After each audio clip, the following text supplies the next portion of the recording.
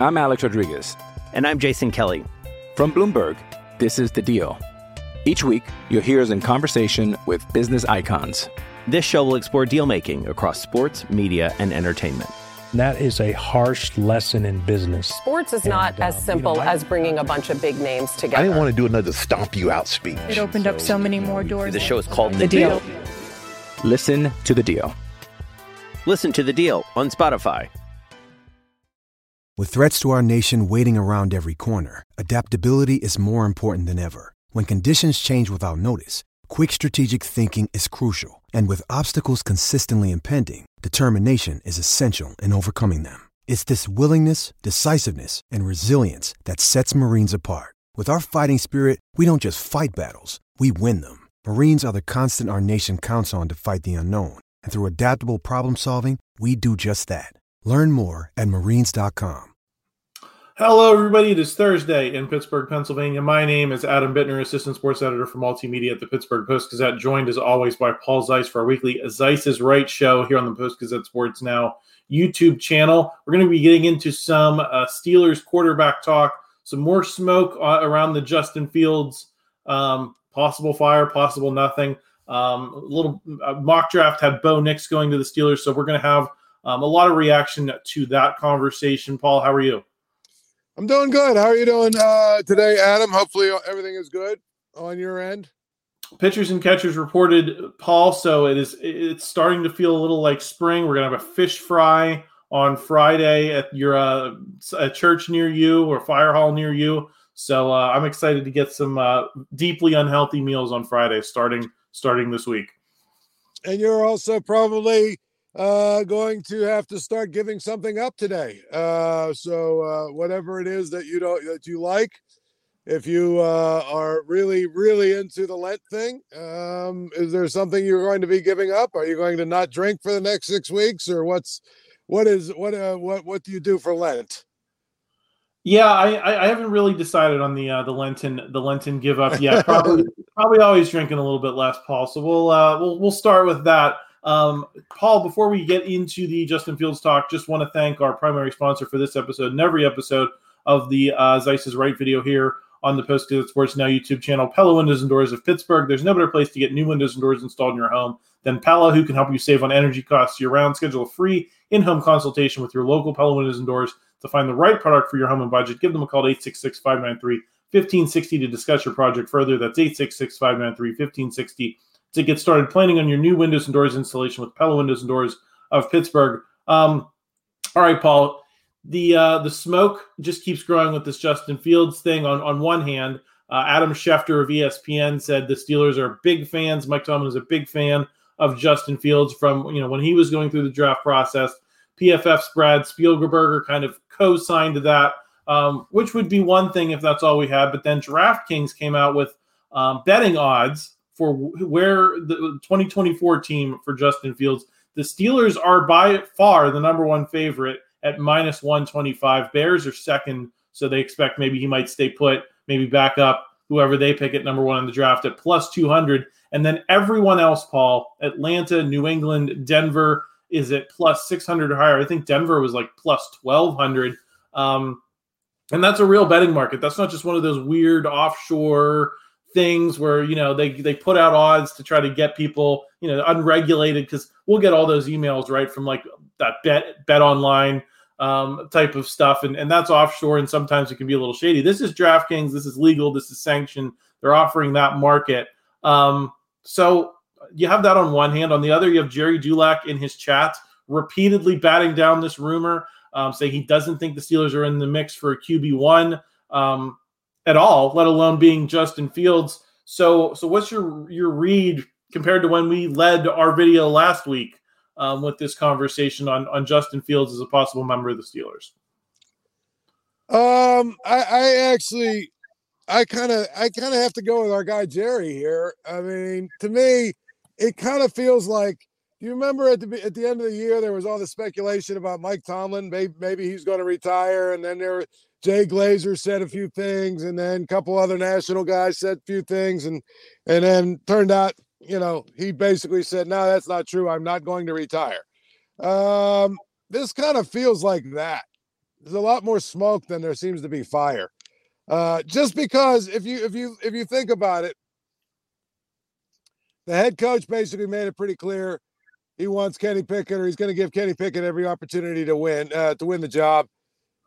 The owner made it pretty clear that they're likely going to give Kenny Pickett every chance to win the job. They don't necessarily usually go and do things like make a big trade for a quarterback that's going to be a starter type guy. I just think that it's probably, and also I think they don't want to give up draft capital. I just feel like this is one of those things that probably is a lot more interesting to talk about than actually real in terms of is it going to happen. So if you're asking me to handicap it, I might say it's like a 10 to 15% chance at the tops that this happens. Yeah, I mean, I think that's kind of my read as well, Paul. Do you think this is just a case of national types? Because I feel like sometimes these national pundits just kind of look at a team and they say, well, Kenny Pickett's not the guy, so they might as well be looking for the next quarterback, because that's often how the rest of the league operates. Whereas, I think guys like you, guys like me, certainly Jerry, have a more conservative view, a little bit more plugged in view of the team itself. Do you think this is just a matter of national pundits looking at Kenny Pickett and saying he's not the guy? Why wouldn't the Steelers want another quarterback or another guy who could be a long-term starter? Yeah, I think that's what it is. Absolutely. I think it's more just sort of this thing you do in the off season where you try and piece things together, and you try and piece a little bit of information here and turn it into a lot of information, because everybody needs content for the next 3 months until the draft. So this is what you get. But I think it's a lot more interesting. It's probably a lot more interesting to talk about than it is actually realistic in terms of it's going to happen. Do you think this would be, if they did it, this would be one of the most aggressive moves, I think, in Steelers history, wouldn't it be? How many times have they ever gone out and done something like this? They've traded up in the draft a little bit. They've made some splashy free agent signings at times, but they've never been that team ever to be like, we're going to go out and we're going to aggressively go after a QB1. It just does not seem to fit the profile of what they have ever done in the past. No, the closest thing might be the Jerome Bettis, trading for Jerome Bettis on draft day. That might be the closest thing where you went out and you got a guy that, clearly was going to be your starting running back and be a guy that you were going to build your team around. But I think, and that is another thing that lends me to pause and say, I just don't think this is actually going to happen. Like, I don't think this is something that is, it might be discussed. Obviously, if they're doing their due diligence, they're talking about a lot of different possibilities. I just don't feel like this is going to be something that they're going to really continue to pursue. Is there a price, Paul, where it might make sense to you? Where, if the Bears lower the threshold, if these other teams really aren't in the mix the way, the betting markets seem to think they're not, if you could get Justin Fields for a third, would you do it? If you could get Justin Fields for a fourth, would you do it? What is your view of what the price would have to be for the Steelers to maybe go from where you and I are, which is, it seems like the price would be too high. It seems like this would be something aggressive too. This is something you seriously have to discuss. Well, if they dropped it to a third, then it almost becomes a no-brainer, really. But by the same token, you have to consider, are you going to give him like a bridge contract or, 4 or 5 year deal? Or are you basically going to say, we're going to gamble, we're going to bring him here, we're going to do the 5th-year option, so we'll have him for 2 seasons. And at the end of the 2 seasons, if he's good enough, then we'll end up having to pay him the $50 million, or whatever, $40-50 million a year. But in the meantime, you basically are marrying yourself to him for 2 years. What if he stinks? Then what? And so I feel like it's a thing of where, a third rounder, you probably would then at that point really have to consider it. But the other part of it that nobody seems to want to ask is, do the Steelers legitimately like his skill set and think he's going to be a good player or can be a good player? I know that there's this report that Tomlin loves him, but I don't know what that means. And that's the other part of it that makes it really difficult for me is I think the Steelers see a guy that's like, well, he's a reclamation project. This is like some of these other guys. Why are we going to give up, draft capital for him? Yeah, and I think that's been my primary mark against it in the first place, Paul, is it doesn't cost you nothing. It costs you money, it costs you draft capital, and you already have a quarterback on the roster that you wanted to give a chance to. And I don't think that you can make this move without basically making Justin Fields the incumbent in the first quarterback job. And I think that would be, it just doesn't seem what they want to do. I will play a little bit of devil's advocate though, Paul, because someone pointed out in Jerry's chat on postgazette.com today that 17 of the last 21 Super Bowls have been won by Hall of Fame quarterbacks. 3 of the remaining 4 came from West Coast and kind of offspring type of offenses. So let me ask the question this way. Who do you think has the better chance of being a Hall of Fame quarterback, being the guy that's actually going to help you win at the highest levels, kind of regardless of the politics and the contractual details involved? Do you like Justin Fields or Kenny Pickett better objectively? Hey, it's Kaylee Cuoco for Priceline. Ready to go to your happy place for a happy price? Well, why didn't you say so? Just download the Priceline app right now and save up to 60% on hotels. So whether it's Cousin Kevin's Kazoo Concert in Kansas City, go Kevin, or Becky's Bachelorette Bash in Bermuda, you never have to miss a trip ever again. So download the Priceline app today. Your savings are waiting. Go to your happy place for a happy price.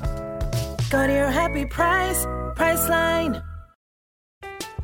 I'm Alex Rodriguez. And I'm Jason Kelly. From Bloomberg, this is The Deal. Each week, you'll hear us in conversation with business icons. This show will explore deal-making across sports, media, and entertainment. That is a harsh lesson in business. Sports is not as simple as bringing a bunch of big names together. I didn't want to do another stomp you out speech. It opened up so many more doors. The show is called The Deal. Listen to The Deal. Listen to The Deal on Spotify.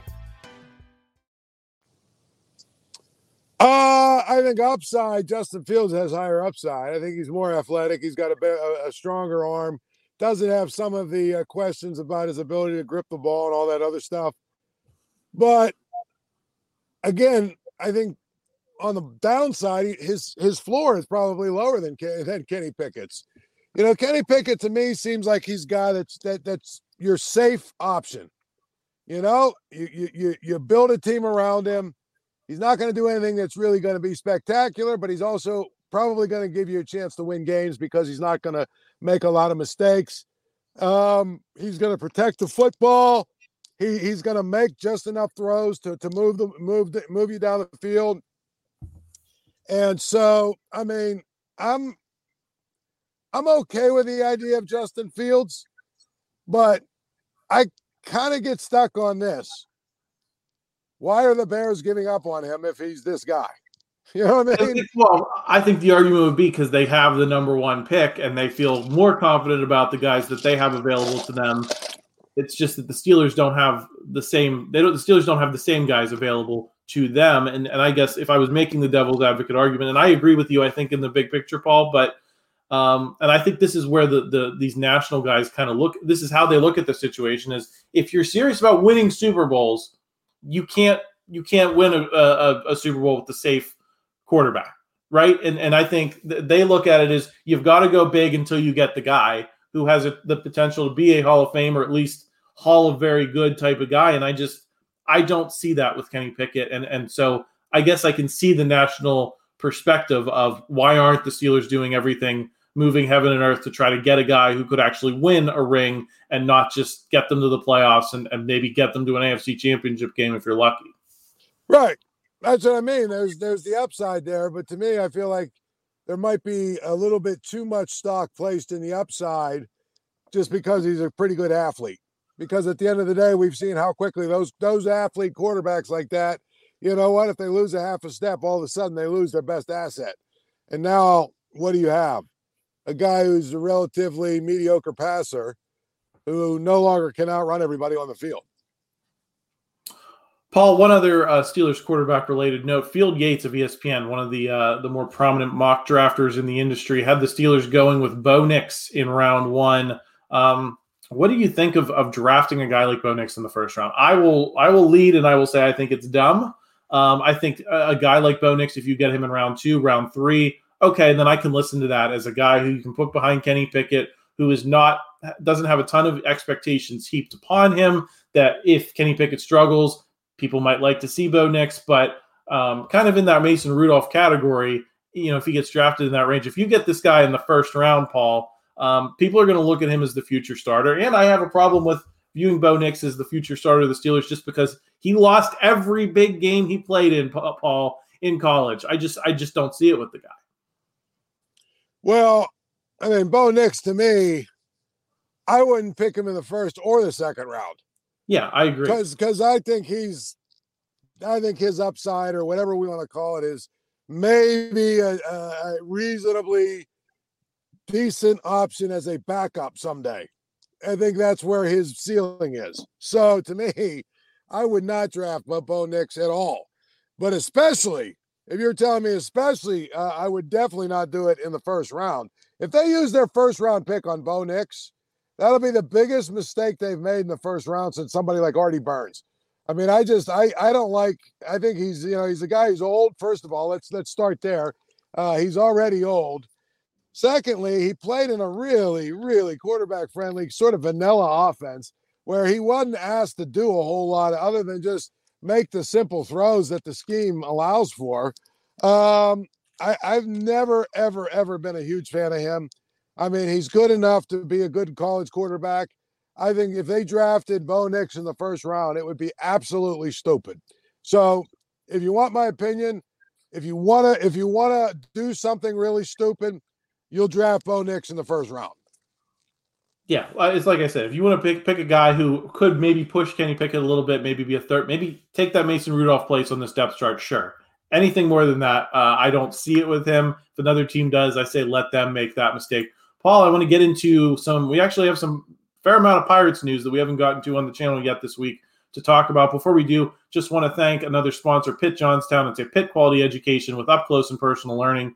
Top-ranked Northeast Public College by U.S. News and World Report. Generous scholarships and financial aid are available, located on 655 picturesque acres with easy access to the city center and shopping and dining. A vibrant campus life with an active T2 athlete community. Check out Pitt Johnstown today. Paul, first let me get your reaction to Yasmani Grandal. The Pirates signed him at catcher. You and I talked last week about Gary Sanchez, and I think immediately he was signed by the Brewers. Pirates end up getting Yasmani Grandal, put up some pretty solid numbers in the last handful of years, but has really kind of gone off the cliff recently. What's your reaction to adding him to the mix with Henry Davis and Jason DeLay? They needed a veteran guy who could solidify that spot a little bit.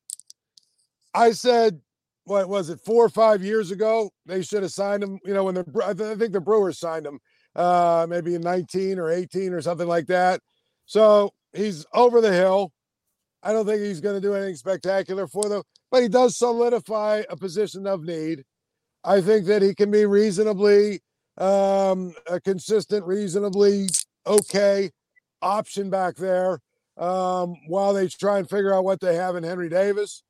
So, I mean, these are the kind of deals you have to make. You have to sign some of these guys like that when you're trying to backfill certain positions and you don't want to spend a ton of money on it. You end up with, Yasmani Grandal, who probably is 3 years past, his prime, or 4 years past his prime, but he's probably still functional enough that he can be actually an upgrade over Henry Davis, which should scare you the hell about, should really scare the hell out of you about Henry Davis.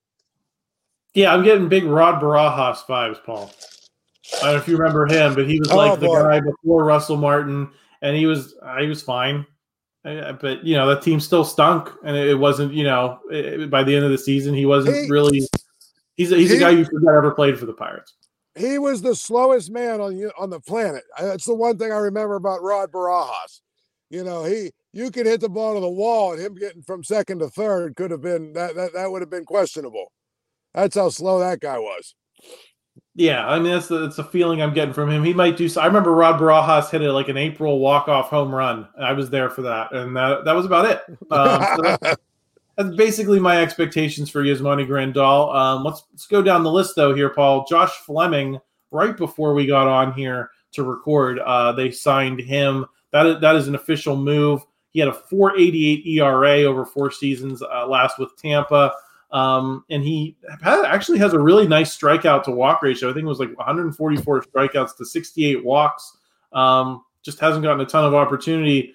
Is he just kind of the depth move that you were looking for them to make in free agency before, setting up maybe a bigger trade for a pitcher? I mean, again, he is what he is. He's going to give him a little bullpen help, maybe every so often a spot start if they need it. Again, he's backfilling the depth kind of guy, right?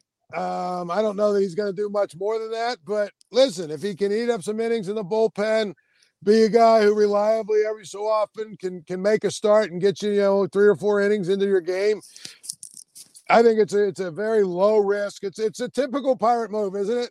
Low risk with, maybe medium reward is what you would expect. And so I don't hate it. I don't love it. I think they have to make some moves like that, and this is one of them, obviously. Domingo Germán was the big name, Paul, that Jason's been talking about. Some other insiders in the last week have brought up that there's some fairly heavy smoke that the Pirates are giving him a long, hard look. He's got some baggage. He comes with baggage. Are you interested in him as being, again, like I said, like a back rotation type guy, adding to the depth, but understanding that you probably still want to make a trade for a bigger name? Again, if you're willing to take a shot at him, why aren't you willing to take a shot at Trevor Bauer? You know what I mean? These guys that have baggage, they have baggage. And because they have baggage, you can probably get them at a reduced rate. But to me, I mean, I look at it and say, here's the thing. If you have your starting rotation,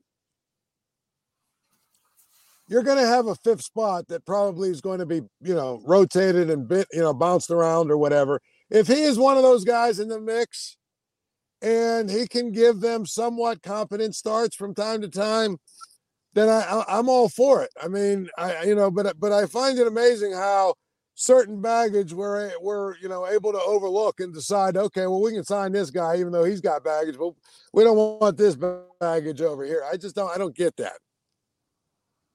Yeah, well, and especially when you've already made the determination with a couple other guys. I think G1 Bay's on that list, or Aroldis Chapman's on that list.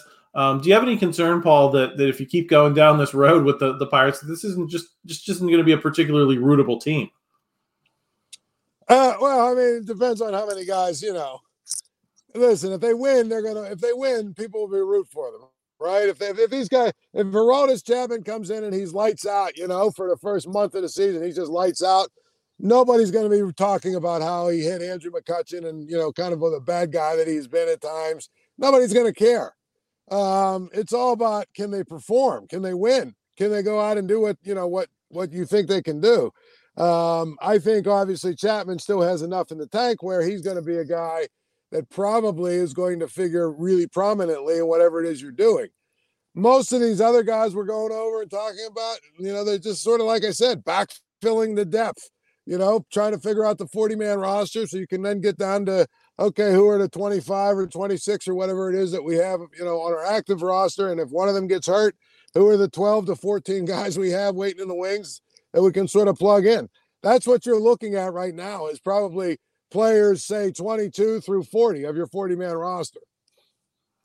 Paul, I want to get into some pit hoops here. They go down to Virginia on Tuesday night, get a big win against the Cavaliers. Not only did they do that, I think they broke some streak of almost 50 games in a row where opponents didn't score over 70 points down there. Obviously, Tony Bennett loves to slow things down, loves to play some solid defense, and Pitt, to their credit, kind of dissected them a little bit and beats them soundly. I think they've now won 6 out of 7 to get back on the NCAA tournament bubble. But still a lot of work to do. I mean, we're still in mid-February here. You still got to play a good month of basketball, I think, Paul, to make it into the tournament. What do you forecast their odds at making the field at right now? I think Joe Lunardi still has them on the outside looking in. Yeah, he has them. I think they all have them on not the next four out, but the whatever that group is after the next four out. So still some work to do. One of the things about Virginia is that they play that pack line defense. And if you play pack line defense, the theory is you're going to sag, you're going to double in the post, you're going to protect the lane at all costs. But if teams can move the ball, they're probably going to get wide open threes. The theory is they can't hit those threes at a high enough rate to beat you. Pitt hit 14 of them the other night, So matchup-wise, the way that Pitt shot the ball the last 3 or 4 weeks, matchup-wise, it was great for Pitt. But they still have some work to do. They don't have a ton of opportunities to get resume kind of wins. I know they play at Clemson, I think. They play maybe at Wake Forest, a couple games like that. But for the most part, the thing that is really hurting Pitt or holding Pitt back is the ACC. And, the metrics don't like ACC. The humans don't like the ACC. When they put the ACC together, it was thought it was going to be an 8 or 9 bid league every single year. And this year, they're going to struggle to be a 5 bid league. So, that means that Pitt doesn't have a ton of opportunities like they normally would to get a bunch of wins that they're going to need to get them into the field. But I feel like if they continue to win, if they continue to win, they only lose maybe once or twice more. I think that, they're going to get into the tournament. I just feel like there's no way they're only going to put 3 or 4 teams from the ACC. Did you see that ad, Paul, during the Pitt game that it flashes like 3 of the last 9 national championships, and then a whole bunch of other, I think, real mediocre stats pumping up the league? It's like they're really taking it personally in the league offices that the league is not particularly well regarded right now. Right, exactly. But that's the thing. They put the league together to be the best basketball league. And quite frankly, like we've talked about before, Pitt, until last year, really hadn't held up Pitt's end of the bargain. Syracuse really hasn't held up its end of the bargain. Notre Dame, Louisville, they put together this conference where it was like, we're going to dominate and be the best by far basketball conference. And it just hasn't happened. Yeah, I think the Big East has kind of held station as a major power league. I think when it was formed after all of that realignment, a lot of people were like, okay, they're going to call it the Big East, but it's not going to be the Big East. I think a lot of people still see it as a major league, and I think that the ACC is the primary, conference that has suffered as the Big East has remained a pretty solid league. I just cracked up when I saw that ad, though, Paul. I'm like, listen, you gotta put something better than this together to really impress people. Wrap it up on this, Paul. The Penguins lose 2 huge, costly games over the weekend. How much longer are you taking this team seriously as a playoff contender? Well, here's the thing, Adam. I think 5 of their next 6 games are at home.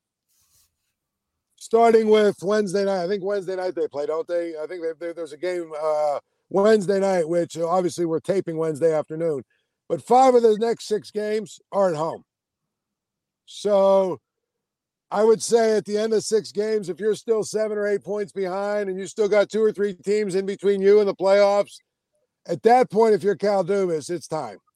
You basically went through a stretch of 12 games where you should get, probably no less than, say, 10 points, 10 points. If you don't do that and you get to a point where you're now, a week and a half or 2 weeks away from, or, like a week and a half away from the trade deadline, and you haven't gained ground, then it's over. And at that point, you trade Jake Gensel at the very least because you're going to get assets back for him.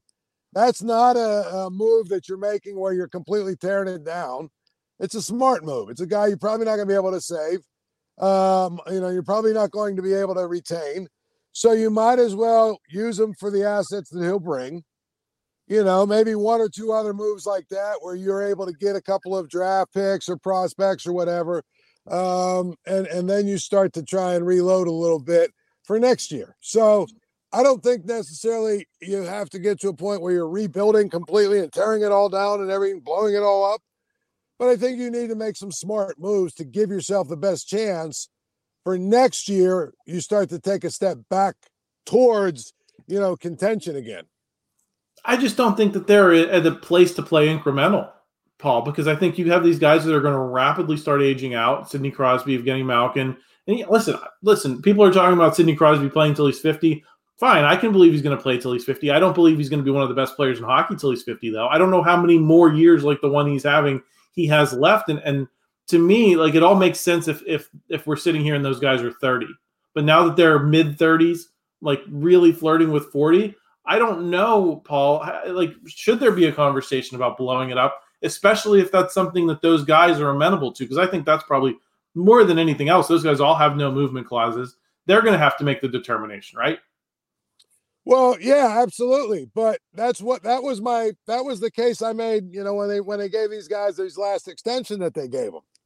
They had come through a season where Malkin played 81 games or 82 games. Crosby played 81, 82 games. Letang played 60-plus games, 65 games, something like that. All three played at a really high level, and they missed the playoffs. Like, at that point, again, here we are. You've got Crosby playing at a high level. Malkin has played every game. He's been inconsistent a little bit, but he's still Malkin. And Letang, I think, has played pretty much every game. The only guy that they've had a little bit of injury with was Rust, and he's played a ton too. Both of their goalies are among the top 10 in the league, the goalie combination, I mean. So one would think with that formula, boy, they must be right in the thick of the playoffs, but they're not. So, but the problem is you have all these bad contracts that you can't really move, so there's not a whole lot you can do about it right now. Yeah, frustrating situation. I do think these next 6 games will be, like you said, determinative, and then the Penguins might have some decisions to make. Paul, any final thoughts on the week before we wrap up here? Nope. We got a long off season now without football. That's all I know, but, hopefully the Pirates give us something to talk about. Yeah, and at least, free agency isn't too far away, Paul, NFL free agency, so at least we might have some moves to talk about here in the lead up to the NFL draft. Kind of just got to get through these next couple of weeks here. But listen, with Pitt basketball getting a little more interesting, hopefully we have, something, the ability to keep talking about them as a relevant entity. Because, listen, I love hoops, and I think my year's always better when there's relevant hoops to talk about. Yeah, absolutely. So let's hope that Pitt keeps winning for sure. All right, well, we will check in with you all again next week. I'll be back on Saturday with our Steelers mock draft video. Of course, Christopher Carter will be back on Friday with the North Shore Drive. So make sure you're subscribed. If you enjoyed this video, please like it, help us out in the YouTube algorithm, and we'll talk to you all again real soon. All right, we'll see you, man. Thank you for checking out this content from Post-Gazette Sports. If you watch this video on YouTube, please like the video and subscribe to our channel. For all of the sports coverage the Post-Gazette has to offer, visit post-gazette.com.